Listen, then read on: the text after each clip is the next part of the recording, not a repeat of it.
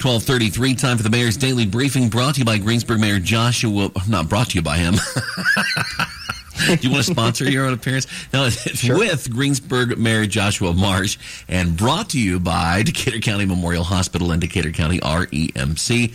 Getting info, Mr. Mayor, before we dive into the numbers here, about a boom. I didn't really feel it. I would have been driving back from lunch at the time, but local authorities tell WRBI News that the explosion that was felt and heard throughout southeastern Indiana at about 9 minutes after noon, I guess, was from the New Point Stone Quarry, is what that was. So if you're concerned about that, it was at 12:09, and you heard like a noise and felt a little bit of a tremor, not an earthquake, something at the New Point Stone Quarry. We hope it was a planned.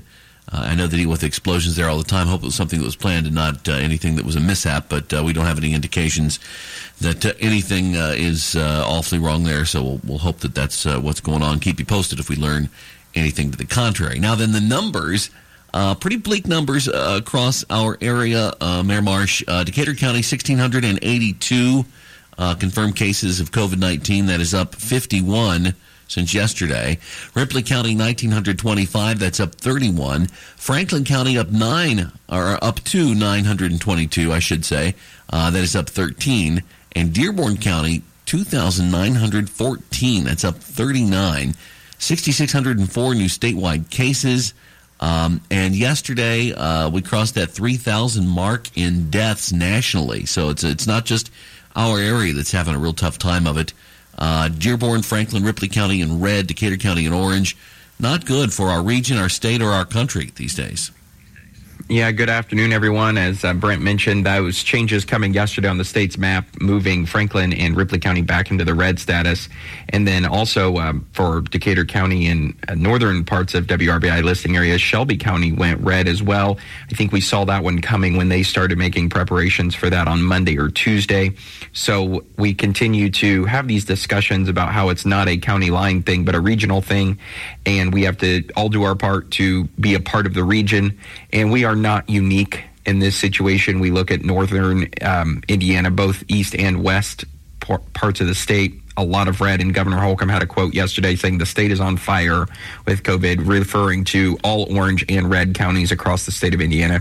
So we're not alone, but it is a part of our ongoing conversations, especially as we all spend more time inside. I know the weather's a little nicer today. Get out and enjoy it. But as we all spend a little bit more time inside with meetings and events and just being at home, that's going to lead to more cases most likely as well. Well, and especially if that time spent inside is with others outside of our bubble. You know, you talk about meetings, just being at home with your family, that's fine. But when we start to have unnecessary exposure to other people indoors, these days, just kind of, if a meeting could be done virtually, do it that way would probably be a good policy. Yeah, and it's something that, we've done both here. Sometimes with the city stuff, we can do some stuff virtually. We do some stuff in person. And as long as, you're taking precautions, sanitizing everything, which we have a great crew that helps us do that with. And again, schools have been doing really well, too. City governments, county governments, everybody's been, I think, doing their part, of course. We often don't think about, but every county has a large congregate living setting in their detention facilities and jails. So, we want to be sure to keep those places safe as well, because once it gets into some place like that, it does spread, as we've seen that happen in nursing homes across the region as well. Yeah, and a lot of the numbers we're seeing this weekend, probably due to this week, could be as a result still to people's exposure over the Thanksgiving holiday, correct? Yeah, I think we heard Dr. Bach say that right after Thanksgiving, and we are probably going to start seeing that. If there's going to be a spike from Thanksgiving, it will be over this next week, which is not helpful for the color maps because everybody was sort of trending down. Now we're trend up because of that. So we do have to recall that we are running 2 to 3 weeks behind on some of this data from when you are actually sick, right? So when you become sick, it takes you 5 days, you get tested, that gets reported, and then it updates the state map, and that's been, 8 days now. So even though it may be quick, it does run a little bit behind. So over this next 7 days, the numbers we're going to be seeing is maybe from that Thanksgiving time frame, just as a point of reference of how far back we run, but we talked about that then as well.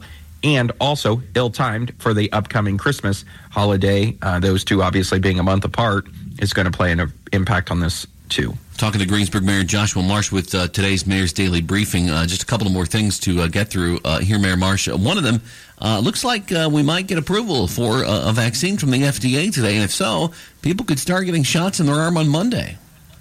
Yeah, it does seem that way. Of course, we heard right in the little news segment before we come on the air that Pfizer's plan or vaccine may get approved as early as today. And then Dr. Box mentioned late last week that it would take about 48 hours to get from approval to the state of Indiana and distribute it out. We talked about those 5 regional sites, but then, of course, hospitals locally should be able to administer that vaccine as needed in their choices and how they do it per CDC guidelines. Of course, healthcare workers are going to be first on the list. They call those 1As, I guess, is what they call them, the most important when it comes to a vaccination on a large scale like that.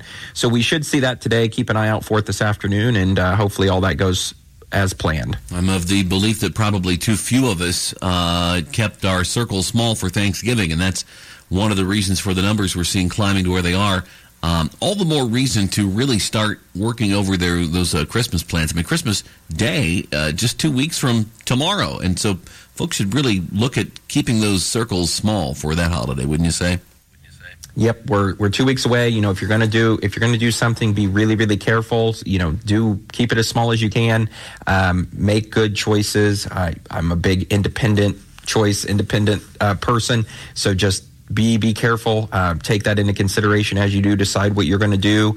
The masks are helpful. Hand sanitizing and distancing are all part of it. So as long as we keep all of that in mind, and you know, nobody's not making a sacrifice of some sort this holiday season in some capacity. So please just use some great discretion and what is the new common sense as we advance through the holiday weeks coming up.